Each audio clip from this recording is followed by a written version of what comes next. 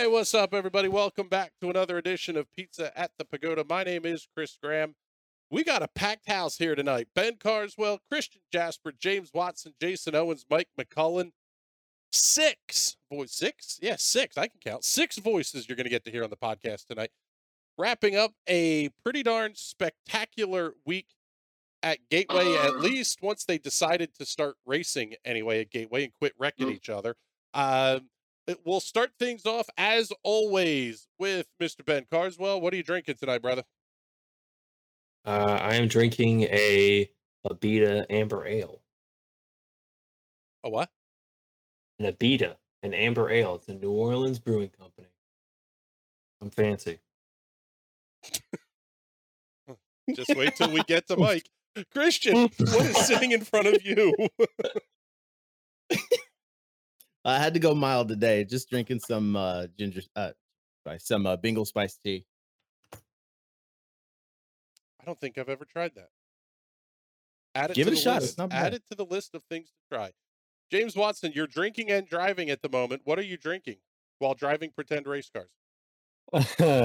Vodka. No, I'm playing just a little bit of Mountain Dew Cold Red. I haven't tried that one either.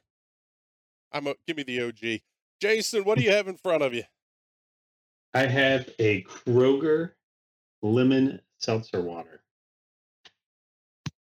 I was about to say, if Kroger's making beer, I might be down to try one, if only one of them.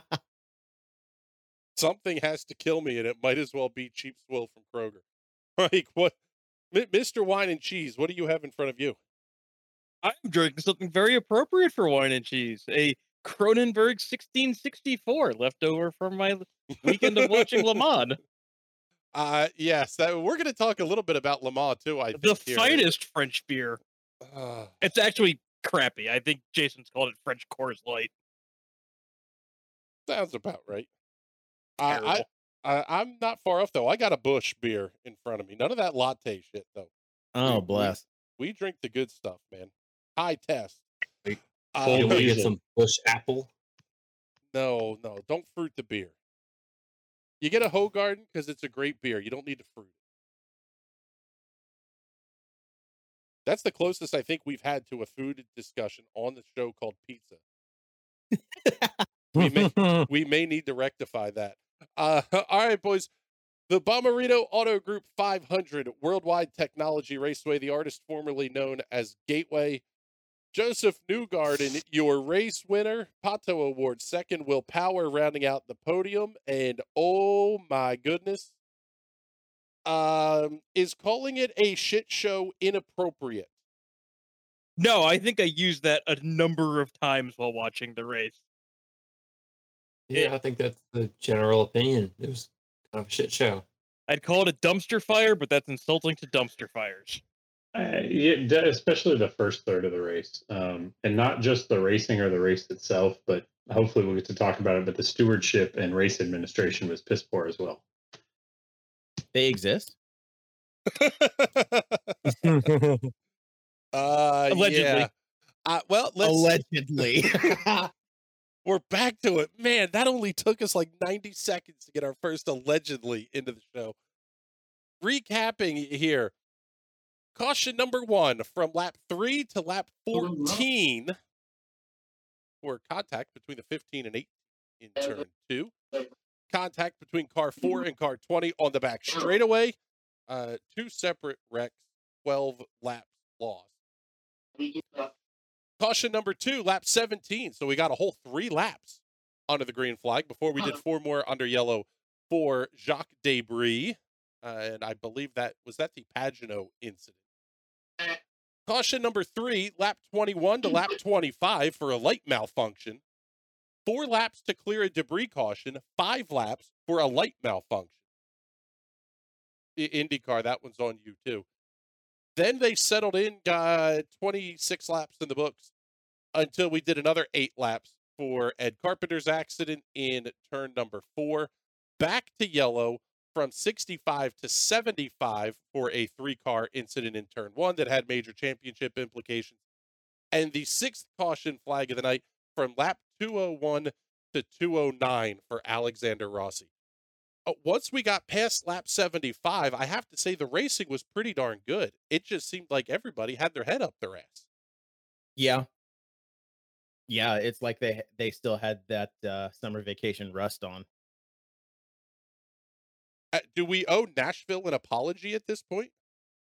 No, Nashville Yes. is still a Absolutely dumpster not. fire. No, we do not. No, and I want to specifically talk about that because there is a common theme between all of those restart nonsense incidents that happened at Worldwide Tech and Nashville.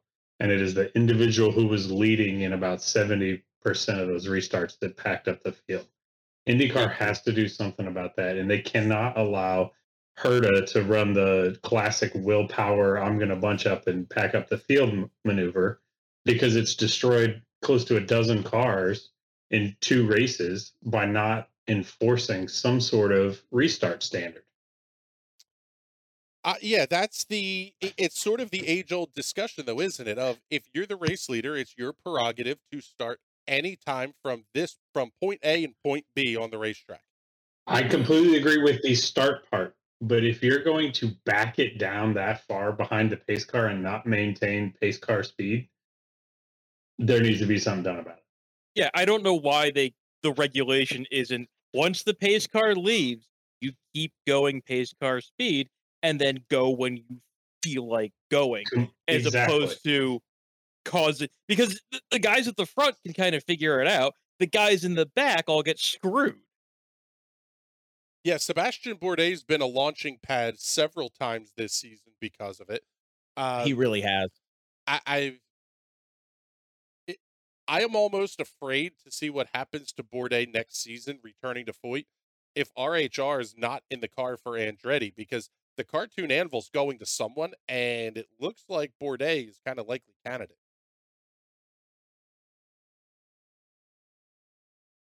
The thing with the consistency of this all being Herta is the dude got launched into a catch fence at Iowa last year on a botched restart that was slowed down. Then they waved off the restart, and the dude found himself into catch fence. Like, And now he's the one doing it. He's like, yeah, it's someone's gonna get hurt.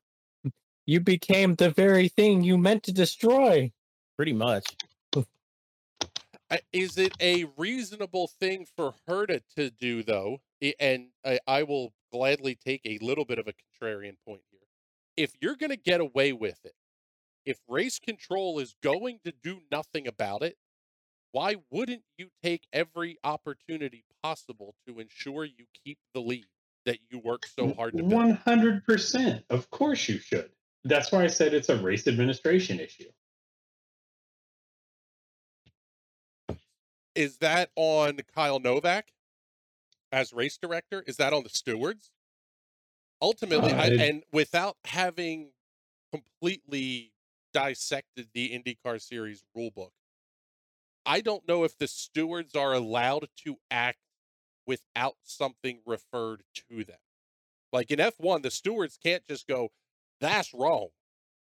Something has to be referred to the stewards first before they can do something about it. Should the stewarding process possibly change where the driver steward, because one of the 3 is always a semi-recent driver, should the, Max Pappas up there in the stewarding booth be able to go, nope, no good? I think they need to give them clear direction via the rule book first that says, and the drivers even talked about this after Texas, that there's no explicit instructions on maintain speed or maintain X 0.3 second gap or maintain X number of feet gap. It doesn't exist. The drivers talked about it post the melee in Texas. So you would have thought IndyCar would think about doing something about it then, but Nope, they haven't. It's in the rule book. I'm looking at. You're looking at it now? Oh, that's even worse. 7.713. At the appropriate time, the pace car lights will be turned off, indicating the intent to restart the race. The leader is required to maintain the pace lap speed until reaching a point designated by IndyCar near the start-finish line where the leader shall accelerate smoothly back to racing speed and the green condition will then be declared. to the rule book. So they're just not doing anything about it. Enforce the fucking rules. Sorry. Profanity is not a problem here. Let's kind of be honest here. They are watching the restarts. Takuma Sato was issued a penalty on lap 10 to yield track position for jumping a restart. Somebody else got that as well. Somebody else besides Sato. Was it RHR or I forget who it was, but there was another car that got a penalty for going early. Take a look. The only other penalties on the IndyCar official race results is the avoidable contact penalty to the 20 of Ed Carpenter and an unsafe release on the 51. That was a yield position penalty back to on lap 58. Maybe I already had Jack Harvey in that car in my mind.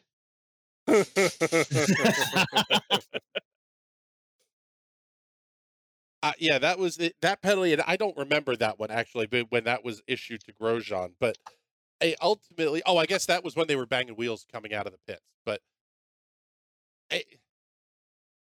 you can't, IndyCar can't have this double standard game, and I guess that's where the issue comes into play. You can't give Sato a penalty for jumping a restart when the reality is, did his speed change relative to himself? If Colton Hurd is going to stack the field up and Sato's running in 15th, he's right in the middle of the accordion. I don't know how you make that call to say, we've gone from this is a jump start, but the leader can back everybody up. I don't know how you score a jump start that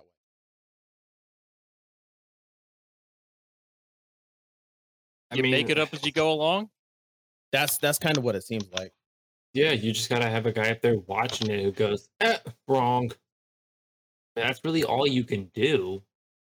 Isn't that Kyle Novak's job as race director? I mean, they have onboard telemetry. NBC could tell you how fast Colton Herta is going at the beginning, at the restart.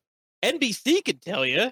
They have data upon data that can be like, hey, you didn't maintain pace car speed. Wave off the restart. You go to the back of the line and we try again. Is that too stiff of a penalty? It'll definitely get their attention, that's for sure. I mean, if that's the penalty going into the race and everybody knows it, I mean, I guess the alternative is like you wreck. I mean, how many millions of dollars worth of carbon fiber so far this year? Like, I don't know. I'll play devil's advocate here again. Is there anything more hold your breath exciting than a restart in the IndyCar series right now? Not when it's like this. I don't think it's in a good way, though. You know, like it's not. Yeah, it's in the thank God we have the aero screen so that an end plate doesn't smash somebody's helmet. Like, No, it's that kind of exciting right now. But then we could I just feel leave like that you're end plate looking at, hanging like- around on the track. Thank you, right? Like the thing came off. I don't know. I have this theory now that there is decision fatigue in race stewardship at the top flight level in some motorsports because there's so many data sources between the 15 onboard cameras, the 15 cameras at the track, the telemetry they have access to, that sometimes they just can't see that there is a giant piece of debris on the track. And that even kind of separate that out a little bit, though. Especially on the ovals, they have spotters, officials that are in radio communication with race control that are going, hey, there's a hunk of something out here. If the person misses it, the person misses it. However, I think that information overload, that maybe that is a realistic problem when you can't process that much data in one instance. So is it a matter of reducing the data, or do we possibly automate the officiating process? I mean, you can for jump starts. That's what we've been talking about with track limits for a long time. That, how hard is it for you to go to the problem areas? You put sensors down, you put sensors on the car, and if you trip it, that's a track limit violation. And then you have the telemetry on board, you have the automated timing and scoring. I mean, hell, we shut down the truck race for it because they didn't have timing and scoring. Even though all the lights were there, everything was there. If we don't have electricity to everything in the track, we can't run. So, I mean, that's the trucks. This is IndyCar. Supposed to be a little bit more high tech than the trucks. So why can't we map the telemetry to the start, and when we go, hey, this guy went before him, yield position. If he gained something, if he didn't, we go to his strategist or his engineer or whoever, and we go, hey, watch it. We saw that. Be careful. You do Well, it okay. again. You're getting into line. So the example of Colton Herta, though, backing the speed up on the restart, should that be an automatic that is flagged electronically? Pace car speed is 75 miles per hour. If you decrease your speed as the leader, if your speed drops, I can see the formula in Excel in my head. If X less than 68, throw the flag. Or if it's under pace car speed for duration, because things fluctuate. So if it's under for a sustained duration, or it doesn't average that you're at pace car speed or something, yeah, that should be an automatic, and they've got the technology to do it. I think If I you're just under gave pace them car the speed at formula in green, Excel. if you're under pace car speed when the green flag flies and you're the leader, wave it off or throw another yellow. Waving it off is a bad idea at that point. Throw another yellow, some type of penalty, and go back and do it again. I think a brings- pretty easy penalty to serve is like F1 does its time penalties. I know that can be tough at ovals because it's such a things get packed up. You're not getting 5 seconds out like you would at a road course.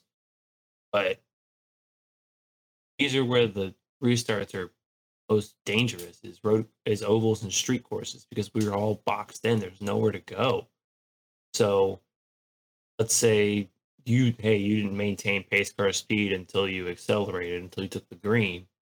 Next time you come into pit, it's 5 seconds. Or if you're not pitting again, it's 5 seconds on the end of your race. And you better drive like hell. I think a time penalty may be more appropriate there, because going back to the discussion of the cautions, 5 laps because they forgot to turn off the caution lights. It's in that's part of the rule book, is that if the caution flag flies, there is basically they have to go a certain number of laps, because they sort of do the NASCAR pit rule of lead lap cars get to pit, lap down cars get to pit, plus you have to have the pack up lap, plus the lap coming back to green. So you're at least 4 laps to run a caution flag. You want to do that for every jump start? Hell, at a place like Road America, you're losing daylight. yeah. So I don't know that throw the caution and re-rack it is necessarily an option, but there has to be something somewhere that we can do. Yeah, they have many options at their disposal to give penalties. Do They you just think need to do it. post-race data analysis would work better?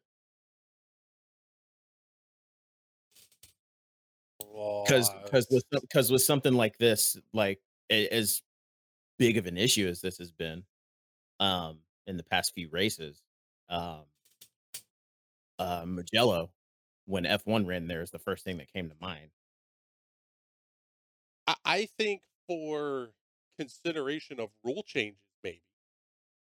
But I think it's a very bad idea to start saying to the fans, You watch this guy do donuts on the front stretch. You watch these 3 guys spray champagne on the podium. 2 of those 3 are now 15th and 16th.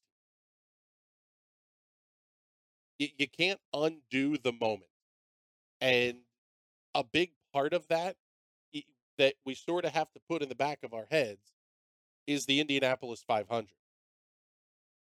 There's no way you can tell the fan who wakes up on Monday morning and looks at ESPN and it says winner DQ'd at Indy. That's not, it's not front page news on ESPN the next morning. So the winner of the 500 has to go to victory lane. Your running order has to be as close to official as possible as soon as that last car crosses.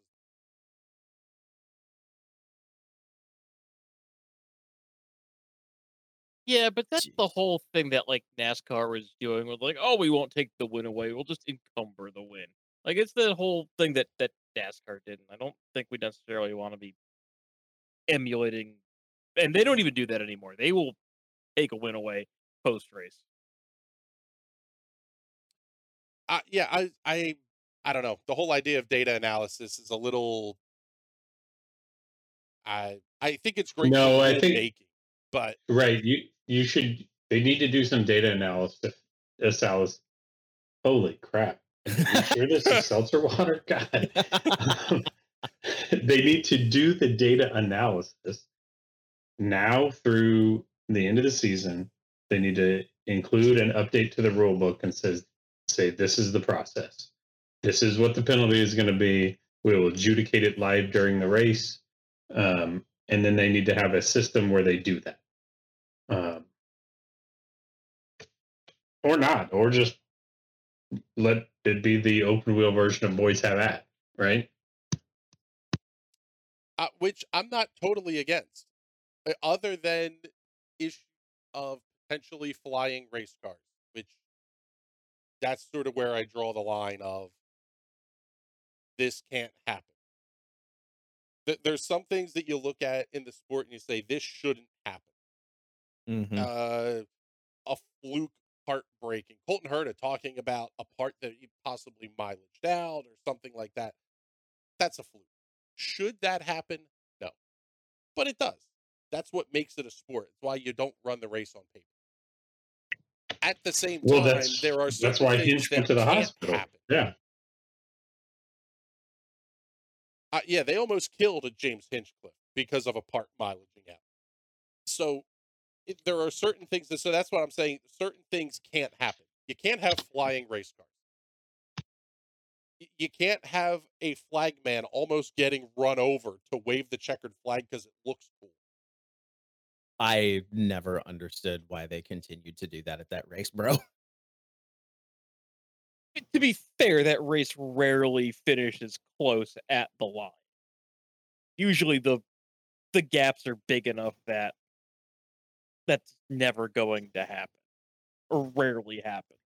Well, I mean, can we pivot, speaking about Le Mans, to the fact that Sophia Flores absolutely got her car destroyed twice by people that were in over their heads, and like because she had gone upside down and backwards into a camera stand, just kind of shook it off and then calmly called pits on the in-car phone. Like that's nerves of steel. Yes, that had me tripping. That young woman is a badass. Yes, badass is 100% way to describe her. That had surgery on her back after going airborne and backwards through a camera stand, broke her back, had surgery, and was racing the next year and is now racing prototypes. And that team isn't bad. I think they finished 10th last year. They're not bad. But she got absolutely destroyed. And I kind of get the initial impact with the G Drive car. It was wet. It was, I think, heading into the Porsche curves. Yeah, mistakes happened there. But the 74 plowing into her while she was off the racing line, not even on the racing line, off the racing line, is Attempting to pass in a slow zone, like they should have gotten parked for that. Yeah, they got 10 seconds. You want to talk about weird stewarding? 10 seconds. And that 26 lived to kill Jan Magnussen, too. Like, that G drive was a wrecking ball. How about JPM going all jet dryer on the Triple Crown and saying because he won the Pro-Am, he's now a Triple Crown winner? Oh, What we did had he this finish? discussion. 15th overall? That good enough. I won the Pro-Am. You didn't even win LMP2. He The had Grand this Duke of exact Austria won the discussion. LMP2. I asked you guys, I said, here we go. Should a Le Mans win that isn't overall count? No. And one of you jumped in and said, no, it won't count. But if JPM gets a class win, he'll immediately go, I won the Triple Crown. And he did. He Exactly. didn't even what win the did. class. He won Pro-Am. It's so ridiculous, too. He's like, oh, I won this. I won that. You're Juan Pablo Montoya. Of course you won Pro-Am. He put out a press release. Really? Oh, my God. You know what? Can we talk about how much he hates Schumacher, that he's literally shoving his son into F1 to go beat Mick? He is not. Oh, Oh, his yeah. son's an Italian F4. Oh man.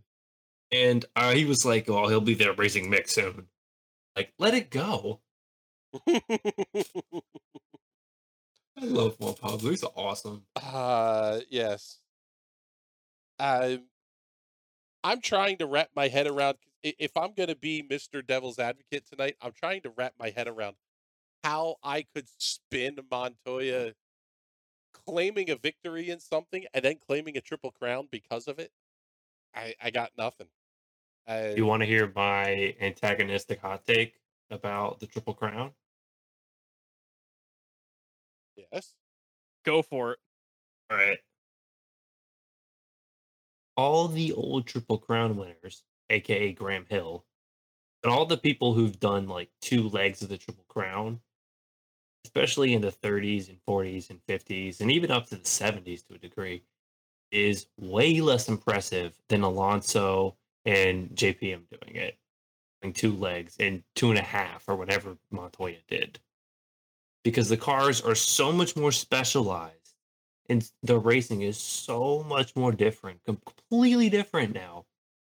Like Graham Hill essentially could have taken the same car with minor modifications to Le Mans, Monaco, and Indy. Like, it's not that different. And then Montoya goes out there in some whacked out LMP2 in whatever class he won, whatever made up wet class or ACO class they have. He wins Monaco in a 2000 Williams F1 car, wins Indy twice in 2 different eras, in totally different cars. Alonso wins Le Mans twice, wins WEC overall in an LMP1 car, and 2 F1 championships plus Monaco, in is we all consider to be one of the best eras of F1. Fair. In terms of Alonso cars. had no competition. I was going to say. Yeah. The only competition Alonso had was Toyota's reliability record in LMP1. That's it. That's all he had, and the 7 car that Toyota kept nerfing for 2 years. At least they finally won. But hey, guys, you have to hear. So this is translated from Marca Motor, but the direct quote from Montoya. For me, it is the Triple Crown. Whoever likes it well, and whoever doesn't like it too. We went and we ran the same 24 hours as everyone else, and we won the race. No You matter finished what. 15th! Well, okay. Let's ignoring the silliness of I won a Pro-Am class. Should a GT win count? If you win GTE Pro or whatever the hell they're calling it now, should that count as the Triple Crown? No. Oh, No, Overall but or it, nothing. no. However, It has more credibility than it winning has the more Pro-Am. credibility. I mean, does that Montoya gets laughed at. Does a GT class win get you an asterisk?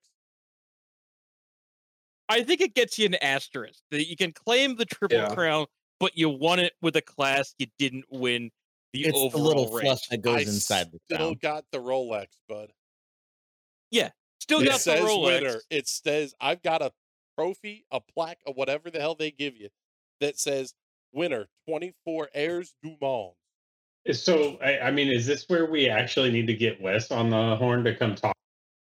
They had some super silver or creepy copper or whatever FIA driver designation that, like, the guy's actually a retired pro driver, but he So- qualified as an AM for some reason on the team. Well, so in their team, Dragon Speed, you had Ben Hanley, Juan Pablo Montoya, and Heinrich Hedman. And Heinrich Hedman doesn't even have a Wikipedia page. Do you want to hear about one of the other cars in LMP2 Pro-Am was the Inter-Europol Polish bakery LMP2 car. the Polish bakery car, and I love them. It was the son of the CEO, some sports car racer, and Alex Brundle. That's What is- about what is as that? pro-am as you get. That's what Montoya was doing. You're racing the son of a baker. So you have It's not no like- idea who his teammate is here. I have no idea who the third one is. Heinrich Hedman to the Googles. You're the son of a motherless goat. Does he have so a biography? No, he Still does. rich Yeah. kid with cake money, and you're claiming that you won Le Mans. Like, yeah, you won Le Mans against a bunch of rich dentists. Like, you didn't. Oh, This would we're- be like winning a class at the Indianapolis 500 that was solely constituted by 8 Dr. Jack Millers. I mean, speaking of, let's preview. Let's give the 30-second preview of next week's show. We'll be out at the Road to Indy weekend at New Jersey Motorsports Park, where there will be another reference to Dr. Jack Miller. 2 weeks in a row, we will get the racing dentist on the podcast, or at least his name brought up on the podcast. That's spectacular. Yeah, you don't want to miss that one. All right, let's shift gears a little bit here because we've been ranting for almost a half hour already. At one point in this race, and this is deja vu throwbacks to Indianapolis, Alex Palou was looking okay. Championship was maybe sort of ish within reach. And then it happened. Renus VK getting into Palou and Scott Dixon. And buddy, we've got I don't know what, maybe 5-car championship run over the last 3 So- weeks of the season. Easily. Easily. I kept waiting for him Absolutely. to replay that wreck with the incoming torpedo noise and explosion. They had to do that on the broadcast, and they missed the opportunity.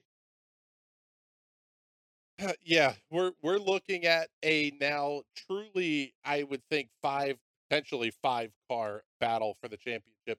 New points leader coming out of Gateway, Pato O'Ward at 435 points. 10 back is going to be Alex Palou. My math skills stink, so I'm going to say 22 back, I believe, is Joseph Newgarden in third. Scott Dixon is the first driver below the 400-point mark, but he's only about 40 points out. Marcus Ericsson, a little closer to 60. Actually, I believe it is 60. Is it truly game on here? A 5-man fight over the last 3 races this Allegedly. season? And we have some interesting races coming up too. We really Or- do.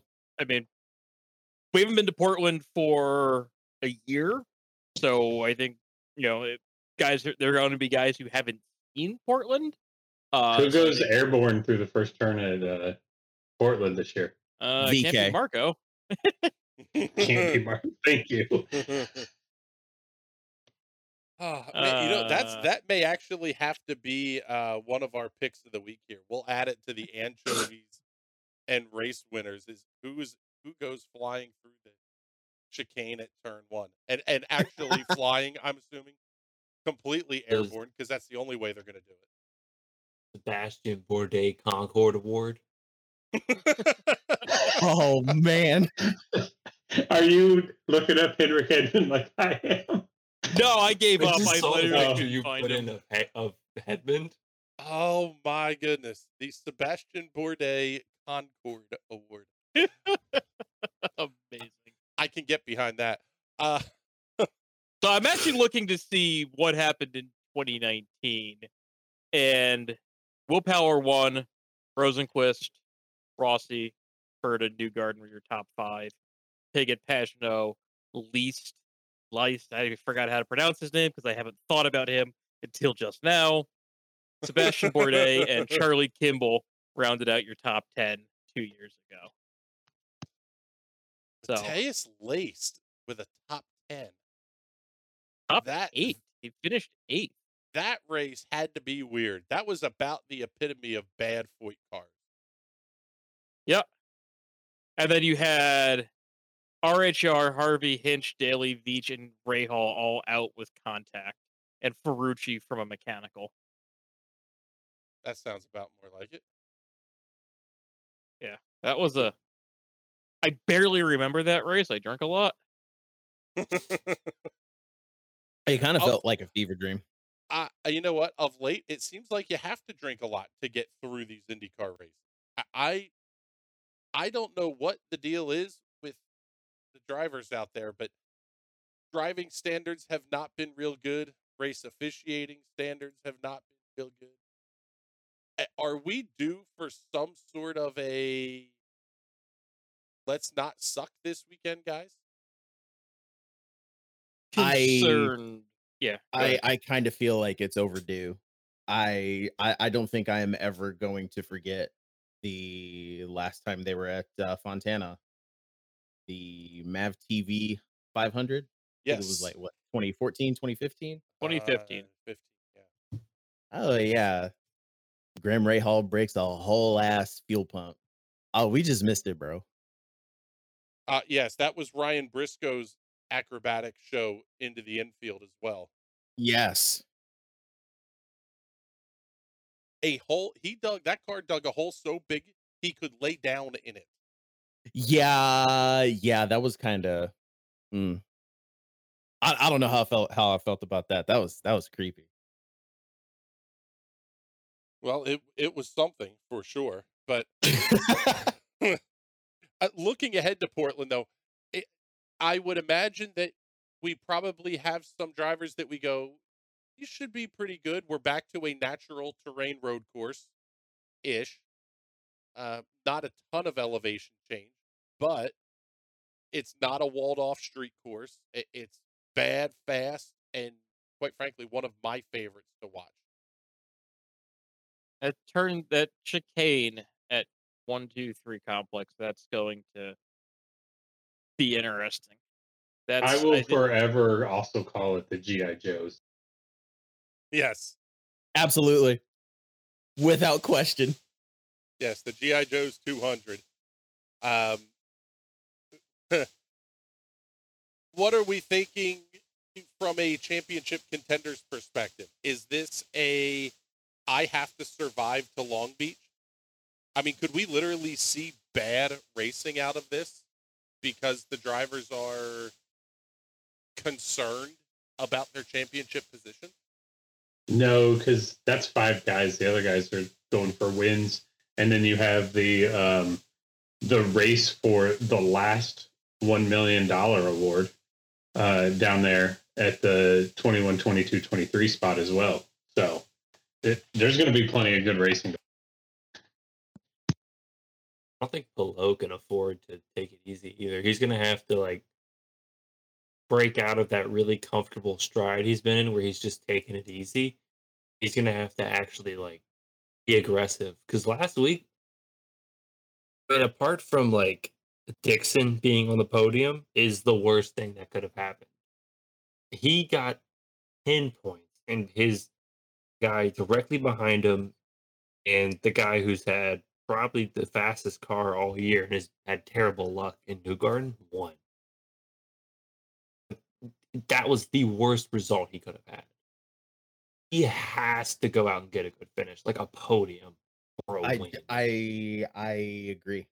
I think we're going to be seeing a new championship leader. If not after this race, it'll be switching up every race. Does Ganassi have the raw speed to just go out and try and win this year? I don't think it's out of the question. I mean, I think they do.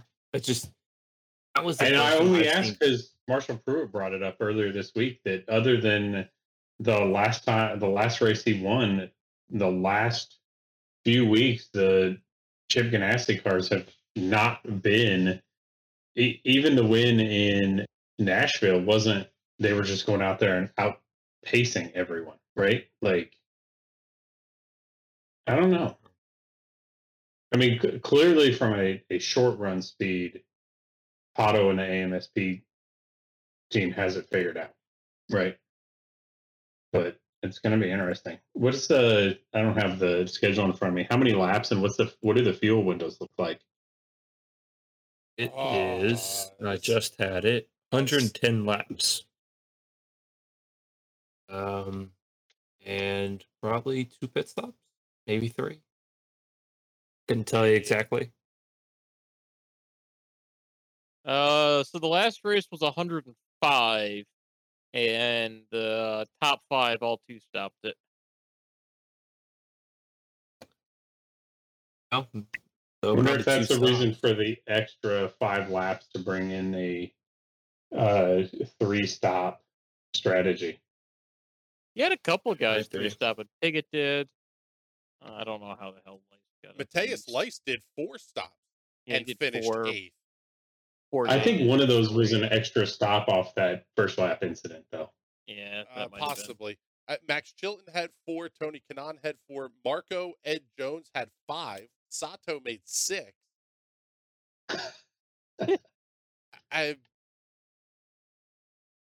Now, obviously, there were some contact issues there that's going to kind of spell certain doom for your race and whatnot. But it's going to be interesting. Rahal was a bit of a wrecking ball in that race too. He got a penalty where he took out the 7, the 5, and the 26. I love the citation here on Wikipedia that says clarification needed, but it says Graham Rahal was given a time penalty to where instead of finishing behind cars 7, 5, and 26, who were terminally disabled behind him, he finished behind those cars instead. So that sentence makes no sense. But that was one of the craziest first turn. I mean, that was a pure arc brake turn. He just drove right into him. Yeah. Yeah, he did. And then the 2018 race was the Marco gets airborne and Dixon sees his championship saved by friggin' Dixon magic. Something I don't think we can discount about Portland is the fact that it is so ridiculously quick. It almost drives, at least from a car control standpoint, sort of like an oval, to the point that the race, the circuit, I should say, holds the all-time record for closest 2-car and 3-car finishes in series history on a road course.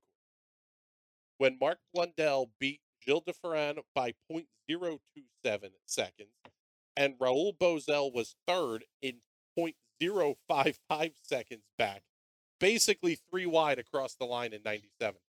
That was a good race. That race was fantastic. But my point is, this is not the kind of standard set them off into turn 1. Everybody's going to spread out, and we're going to see how strategy plays out and who goes into fuel saving. By extending the race to 110 laps, I think they force that 3-stop strategy to be the requirement. You're going to I mean, have these to are stop 3 sub. times. You might as well go balls out for that at home. Yeah, I mean, these are sub-minute laps. But with that, how many cautions do you think that they're gonna throw? Because Lord knows there's a high chance of something like that happening on lap 1. Last race in 2019, there were only 3 cautions. The caution from lap 1 to lap 11 for the dumpster fire. Second caution was from lap 14 to 16 for the RHR incident in turn 1. And then the third and final caution was from lap 98 to lap 100 for, 3 laps off course, 1 car on the front straightaway. Here, I would say maybe not a high likelihood of full course cautions.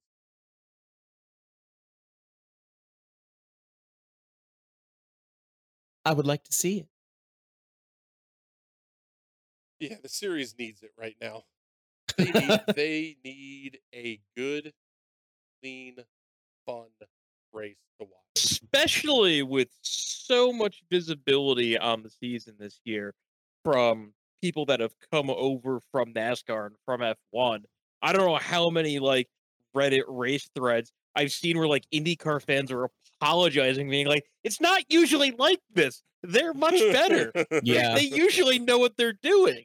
And it's just a new track. They haven't done an over for a while. It's like we're rationalizing our old boomer parents' bad behavior. They just don't know any better. It's But I mean, need a good it's- race just so It's little brother syndrome. I live in Indianapolis. We're very much well aware of little brother syndrome with Chicago nearby. It's classic. we just need a good race so that the rest of the world thinks that we know what we're doing over here. I mean, this is a 3 p.m. Eastern start time on the NBC mothership. About as close to prime time as auto racing is going to get outside of a special event night race or something that's actually prime time. They need to not suck. The eyeballs, the views were way down on Gateway to the point that they're back to drawing less than a 1 share in the TV rating. Something has to change. I know they've just announced the new deal with NBC and all, but I don't know. You can't suck on network television.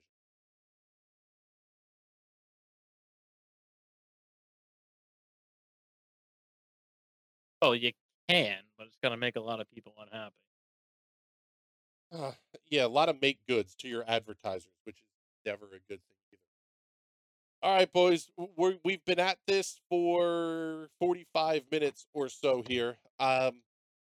We do need, there is a couple of, well, I guess one kind of elephant in the room that we do need to address. And then we'll get to our picks and our anchovies and all that kind of fun stuff. Unfortunately, today we lost Robin Miller. And whether you liked him, loathed him, or whatever else in between, I don't think there's any way that you can deny that he was the dean of IndyCar journalism. Absolutely. Yeah, it floored me because I saw the racer announcement saying the mailbag was going to be taking a break. I was like, oh man, that sucks. And then like an hour later, I saw the news. I said in our Discord is that I disagreed with almost everything Robin Miller ever said, but you knew that he loved IndyCar, he lived IndyCar, and as an IndyCar community, we're all better for him being a part of that community and sharing his love of it with the world. And it's tough. I mean, it's really tough. And me being a new fan, I still appreciate him. And I would read the mailbag every Wednesday and disagree and like yell. Like I'd read it when it first came out. Like I saw it and I wake up in the morning and I would like yell about it. Like, this guy is insane. My wife's like half asleep going, shut up, stop reading it. And it just, his take on IndyCar was one of the last real old school takes on IndyCar in mainstream racing. He'll be missed. Yeah, he's in reading some of the pieces and in talking to some of the people that I know, it's almost comical to kind of read what the drivers were saying, and you see the statement that comes out and how much Robin's going to be missed. I guarantee you there is a group of current and former drivers throwing back a bunch of somethings in his honor. Robin didn't drink, so I don't know that he would be. He was not the guy to sit around and throw back 100 beers with the guys at night.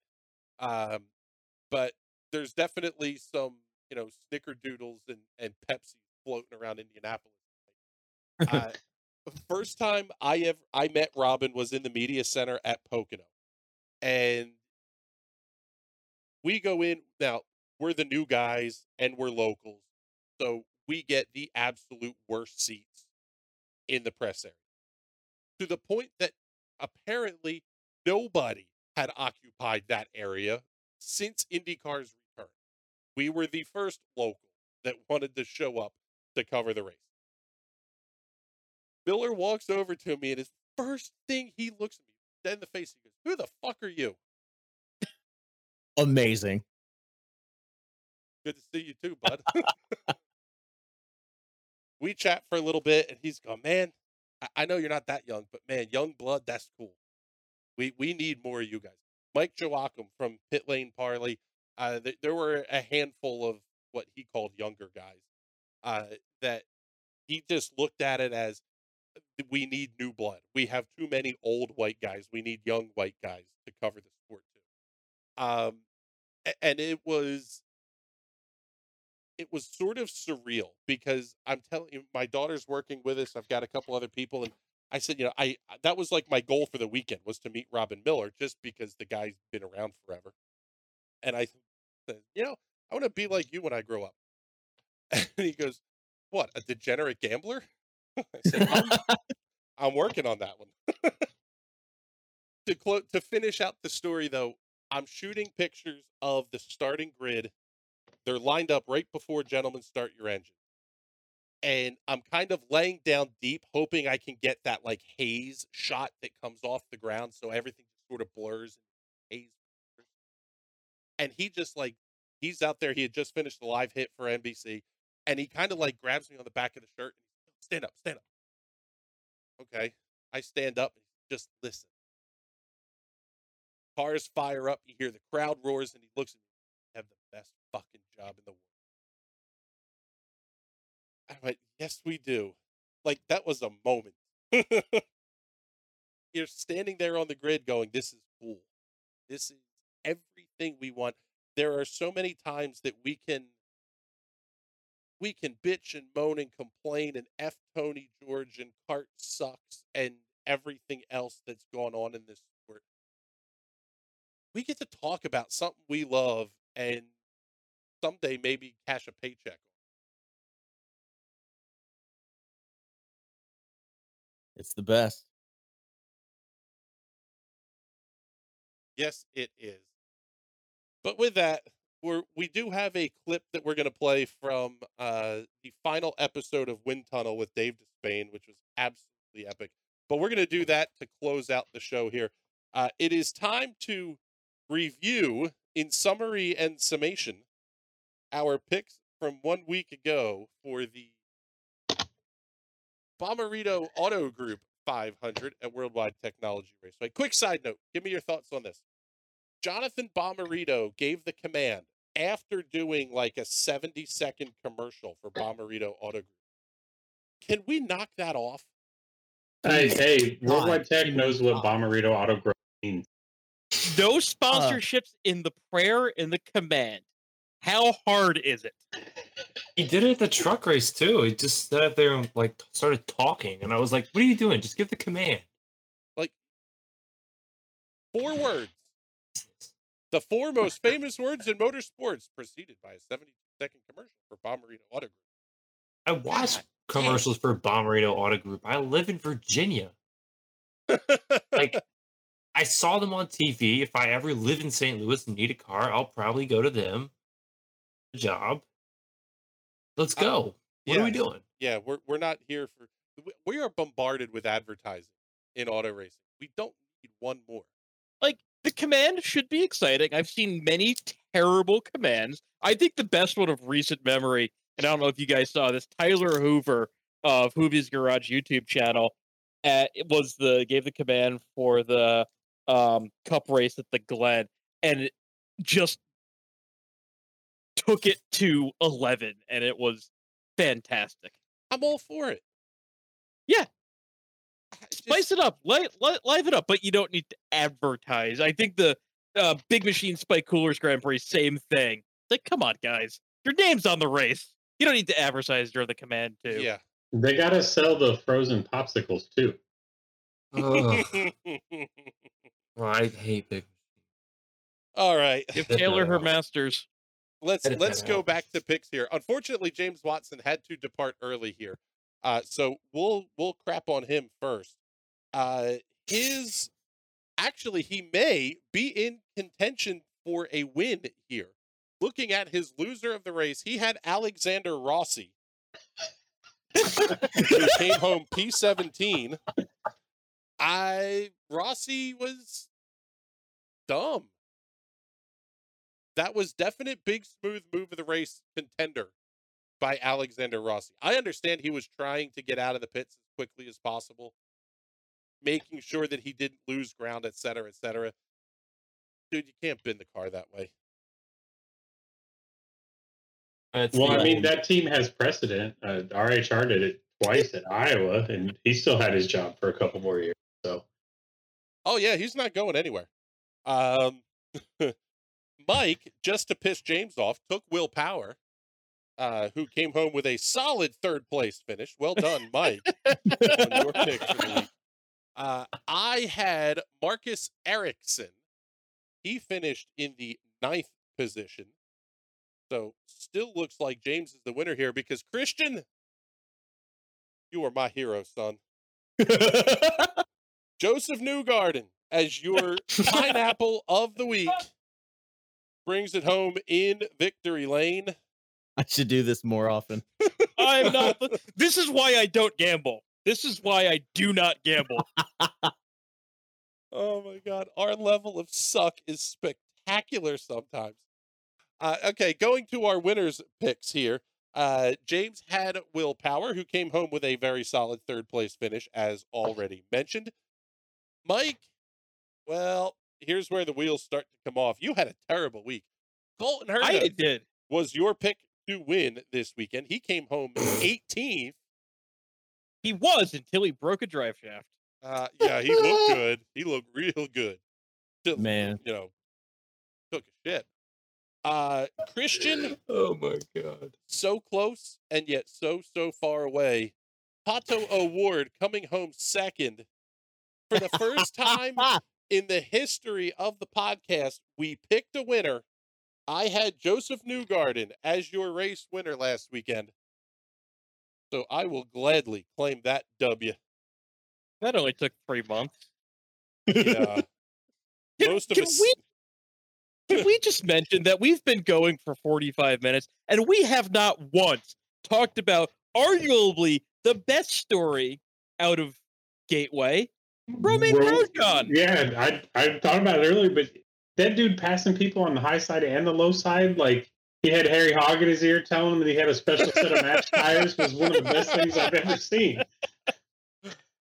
My Yeah, man's looking like an IndyCar driver. I was just going to say, that boy looks like he's at home. Oh, yeah. Oh, I can't wait to see him at IMS next year. Can you imagine the 500? Oh, dude, he's going to do it. He looked hooked after that race. And, after Jimmy tests at Homestead or wherever he said he's going to, I think it changed. Can you imagine how big the headlines will be if we've got this awesome IndyCar field, all of these new teams that show up, and Jimmy Johnson and Romain Grosjean are entered for the Indy 500 in 2022?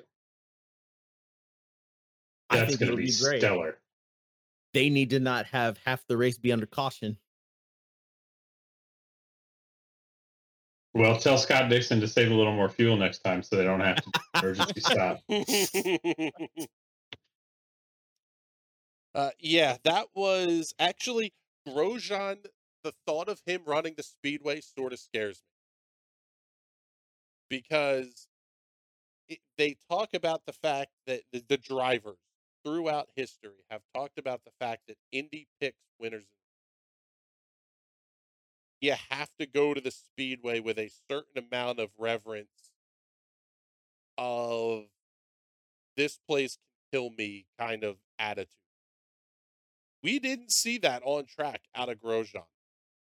We saw a whole lot of go, go, go. I can put my car anywhere I want. The issues that he had on cold tires, he's buried neck deep in the outside safer barrier in turn one if he tries some of that stuff. Well, remember Alonso tried that too, and he lost it off the board going onto the rumble strips. Like But that's just he'll have to learn it.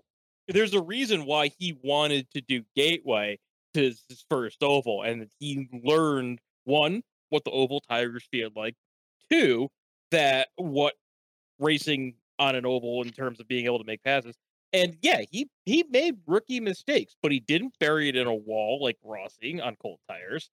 He didn't hit anyone. He got close. I think he bumped wheels with someone making a pass, but he did above and beyond what we would have expected from him.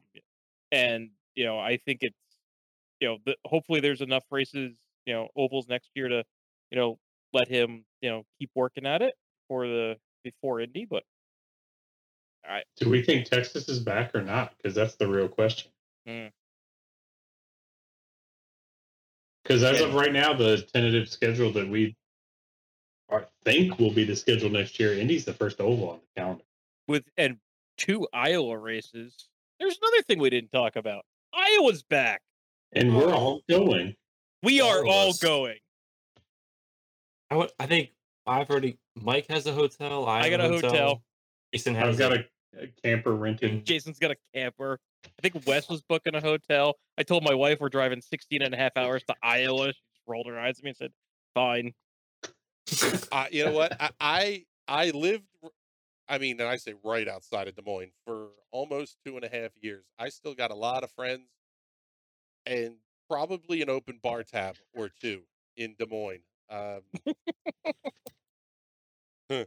That weekend going to be a throwdown for sure. As long as you don't say an open warrant. I don't think there's any open warrants. I'm not totally sure about child support claims, so we'll just kind of leave that one lie. But yeah, that is a racetrack that IndyCar needs to be at. Yes. That is news that I am fairly certain would have made Robin Miller smile when he heard that on Sunday. Because that is a place that it's in your target market. It provides for fantastic racing, and it's a great chance to kill 2 birds, 1 stone, doubleheader, do it Saturday night, Sunday afternoon, and really sell a weekend out. And I'm going to get on my soapbox right here. They need to bring the full road to Indy. They need to have USF, PM. Well, next year it'll be the IP22 and the USF 22. They need to have the lights, and they need to go all out. And I'm channeling my inner Robin Miller here. They need to have asphalt sprints, and they need to have Silver Crown there on the weekend. And they just need to make an absolute lights out 6 different car classes on the track, action all day long, and just make it an extravaganza. They have to do that. I don't disagree. A festival atmosphere is what that race needs. They tried for several years to sell that event as come to the IndyCar race, and we're going to schedule some other stuff around it. And they had the vintage cars and they, the oddball stuff. That needs to be truly a festival. I think next to last year I was there, they had Silver Crowns Indy Lights, and a concert by Lone Star. Get out. That's why we don't have a Phoenix race anymore, because they tried to put IndyCar in. Like, it's the middle of nowhere. You go there, you have one practice mid-morning, you have a second practice or two in the afternoon, and you have literally nothing but wander around a blazing hot parking lot and drink. No, there needs to be on-track action all day long. Like, why do you think I love Music City GP so much? Like, literally from 11 a.m. to 8 p.m. almost, and only on Sunday because the race went so long. But they had stuff on track all day long. They got to do that again in Iowa. Yeah, I mean, that's the selling point for me when I tell people, hey, you've got to go check out a race. There's stuff the whole weekend, and that's such a hard sell with a lot of the ovals where it's you get IndyCar and you might get a truck race over the weekend. You might get an ARCA race. It's got to be the whole thing.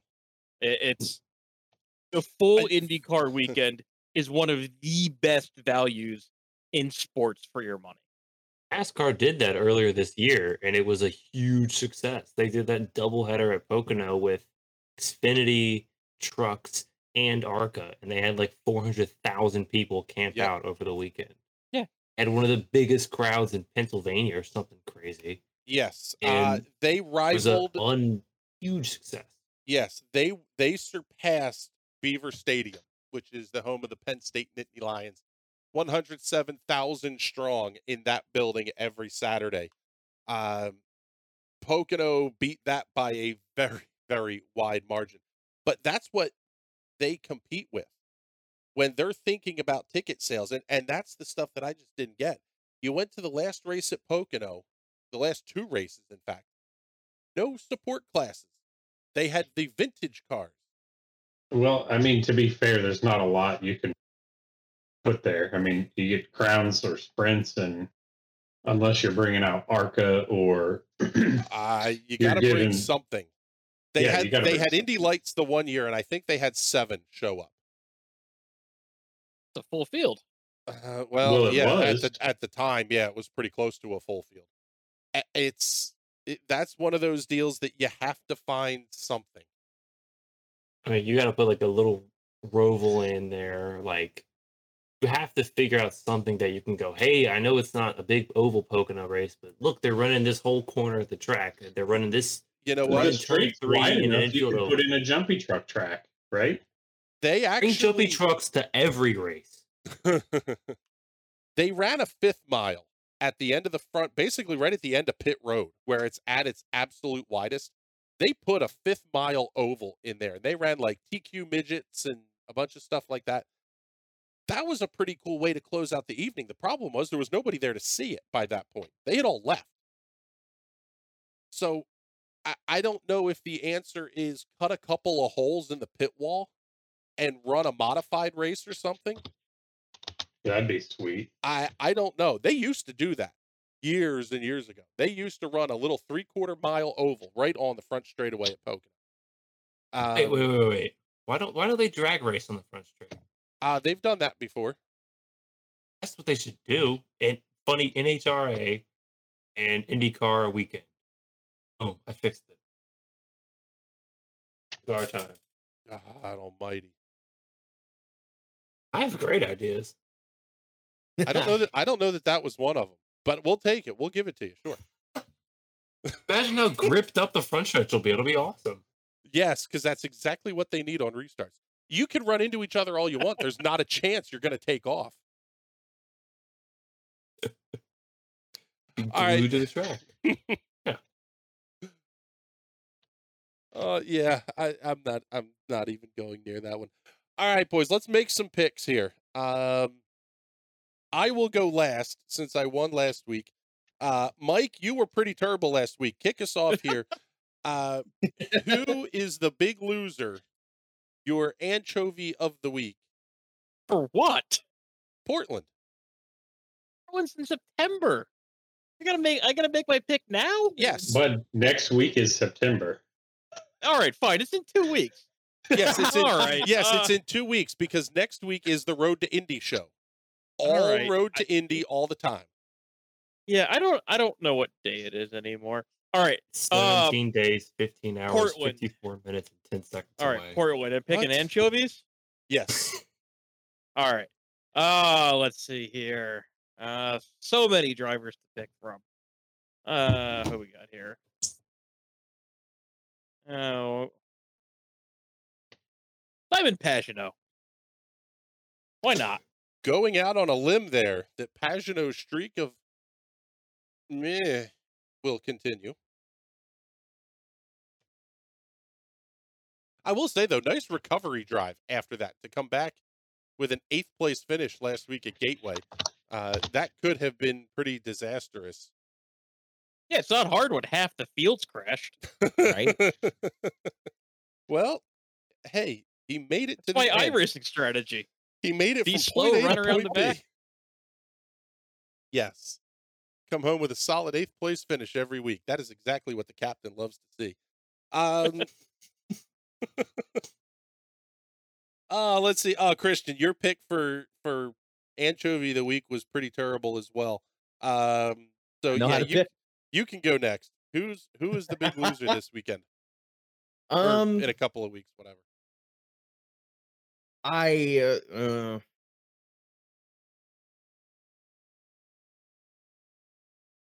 think it's gonna be Pelot. Any reason? So Pelot's definitely gonna win. I think he's gonna get torpedoed. Wouldn't be the first time. And who does Chip dismember if that happens? Are you willing to make a pick on the torpede? No, torpedo. Pelot was the torpedo. Dude. Sato.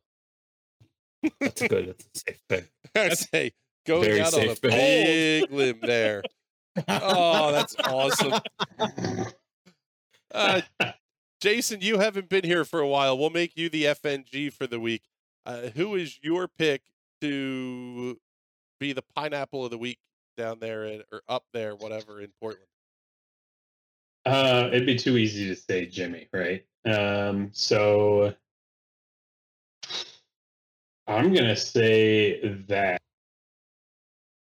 Rossi collects the anvil of shame again and has a terrible race.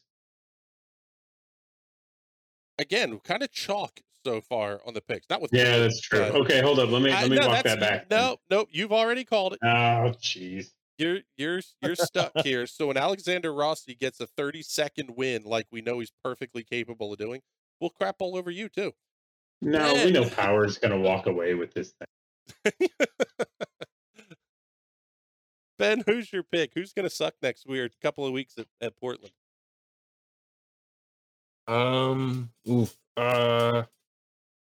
That's tough. I feel like picking an obvious one is kind of lame, but I'm gonna go with A-Hall. I think he does his usual poor start and then is unable to work his way back up and finishes in 15th. Wow. Okay, we're gonna mark that one down because if you get that right, we'll send you something. My pick for pineapple of the weekend.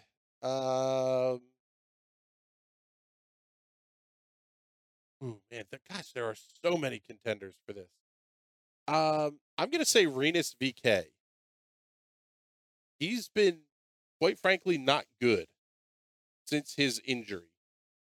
And I wonder if he's not harboring some existing injury issues there. I don't know. Renus is definitely off the mark here at this point. Actually, the whole Carpenter team is off the mark at this point. Special picks of the week. And we'll do this one in top-down order, so start thinking here, Ben.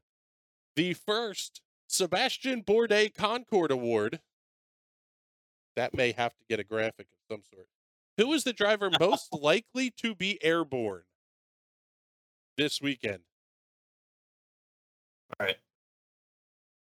So I don't think this driver is going to get sent airborne. I think they're going to hit someone and go airborne. It's Sato.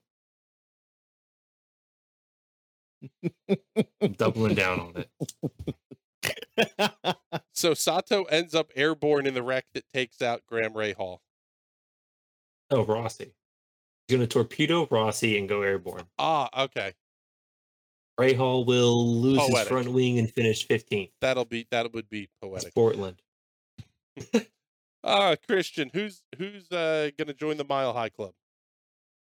I think Erickson is going to have a twofer. Frequent flyer miles racking up for Marcus Erickson. He needs to go and get his Southwest card.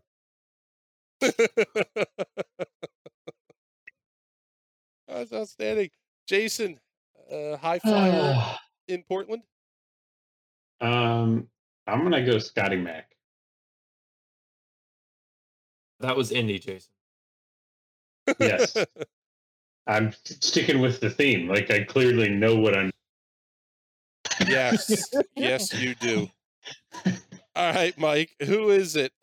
Who's going to be higher than the crowd in Portland? Well, because we've never picked him for anything, and he hasn't done anything all season, I figure I'll give a shout out to James Hinchcliffe, fly in the friendly skies. Oh, man. That's who I had marked down as my pick for airborne guy of the weekend here.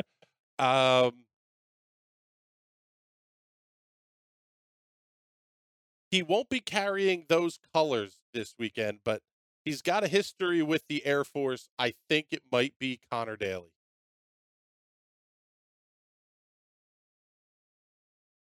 We haven't talked about him much this season either. Except that he's probably out of a job. It's kind of the most remarkable thing he's got going right now is being out of a job. Yeah. We'll get to that one. But doesn't that kind of like make him the Robin Miller of race car drivers, though? I mean, Robin famously joked that like he got fired from every job he ever had, right? Yes. So he's eminently more likable than Robin was, though. I don't know. I was kind of an incorrigible kid who grew up reading Robin in the print edition of the Star. So, yes, I am that crusty old fart. Miller's actually not that unlikable once you get past the fact that he just treated everybody like a shithead. But that was Miller. If he wasn't shitting on you, he didn't like you. All right, it is time to pick our winners. We'll start with Christian. Who takes home the roses in the G.I. Joe's 200? I think it's going to be Dixon. Not a bad chalk pick. Currently sitting 4th in points, and he does need to kind of get his act together if he's going to take title number 7. No better place than Portland. A lot of history at Portland, too, for Dick. Let's see. We'll go to Mike. Who do you got? Marcus Ericsson. So we've got one. Christian has him joining the Mile High Club. You've got him winning the race. No one says he can't do both. You ain't wrong. Quite true you there. Ain't wrong. Ben, who are you taking for your pick to win? I'm going to go with Colton Herta. He's been fast there before, and he's been fast like every single race recently, but he's enough out of all of them. And I think he can change that. He can do it. Because doggone it, people like me. Jason, who do you want for your race winner? Oh, geez. Man, this is a tough one. I actually have been going back on like 3 or 4 different guys, but I'm going to say that, shit, I don't know.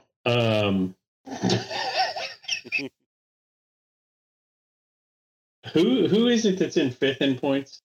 It's Ericsson. Not That's Ericsson. Ericsson. Yes, Marcus Ericsson. I'm going to is- say, did somebody already pick Ericsson to win? Yeah, I did. Yes. Yes. Oh, Yeah, okay. Mike's got Damn him. it. Then I'm going to say something crazy is going to happen, and Scott Dixon is going to be the only guy 2 pit stop race and is going to win on fuel mileage. Well, that would be great, but Christian's already got him. So you can come up with something Sorry, I'm else. trying to do 3 things. Jeez. Let me guess. Somebody took willpower too. No, you could be James Watson for the week. Yeah, I'll be James Watson for the week. Okay. I thought somebody took power. That's why I didn't say power. Will Power currently sitting 9th in points. He's got 315. He's 120 back. I think you're approaching mathematically out of the championship race, or at least very, very close to it. There's 165 to go. So he'd have to max point all 3 of them to even have a shot. Correct. Saying there's a chance. All right. I am going to take a guy that we have not mentioned his name hardly at all tonight, which quite frankly is a disservice to him, considering he's your points leader. Pato O'Ward, Arrow McLaren SP gets off the close enough is good enough shtick. He was, obviously very good at Gateway, but they have not had that race-winning field in quite a while. I think that changes in 2 weeks when they head to the Grand Prix of Portland on September 12th. That's going to wrap things up then for this edition of Pizza at the Pagoda. Coming up, next week's show will be all road to Indy all the time. We're going to have a bunch of us down here at New Jersey Motorsports Park. We'll actually have some driver interviews that we'll be bringing to you and a whole bunch of other stuff as well. So you don't want to miss that one for sure.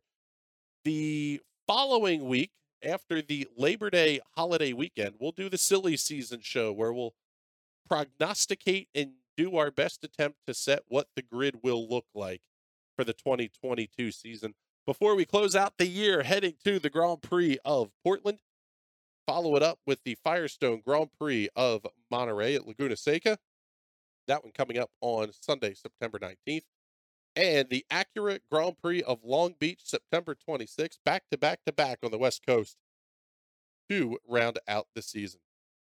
But with that, we're going to wrap things up here. Say thank you, everybody, for listening and hanging out with us here. We really appreciate it. We're going to play the clip here now from Robin Miller and the final episode of Wind Tunnel with Dave Despain. 2.5 minutes or so of absolute comedy gold. Robin, thank you very much. Whether people loved you or hated you, job well done, sir. Rest easy, bud. But with that, we're out of here. Have a good night, everybody.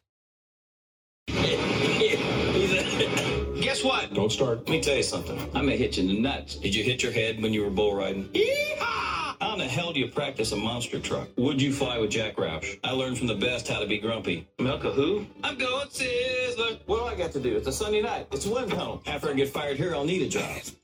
What's wrong with me? Miller, that's a great question. What is wrong with you? Been hanging around racetracks all my life. No excuse. Elaborate on that. We're in a reflective mood tonight. Tell us about the path that led you to this final episode of a canceled TV show. Well, think about it. I've been watching racing for 50 years. I've been writing about it for 45. For the last 15, I've been on various television shows, even though I've got a face for radio. I got to drive midgets in USAC for 8 or 9 years. I got to be an Indy 500 pit crews. You don't have to tell me about how great my life has been. I understand when you can combine your job and your passion, it's very rare.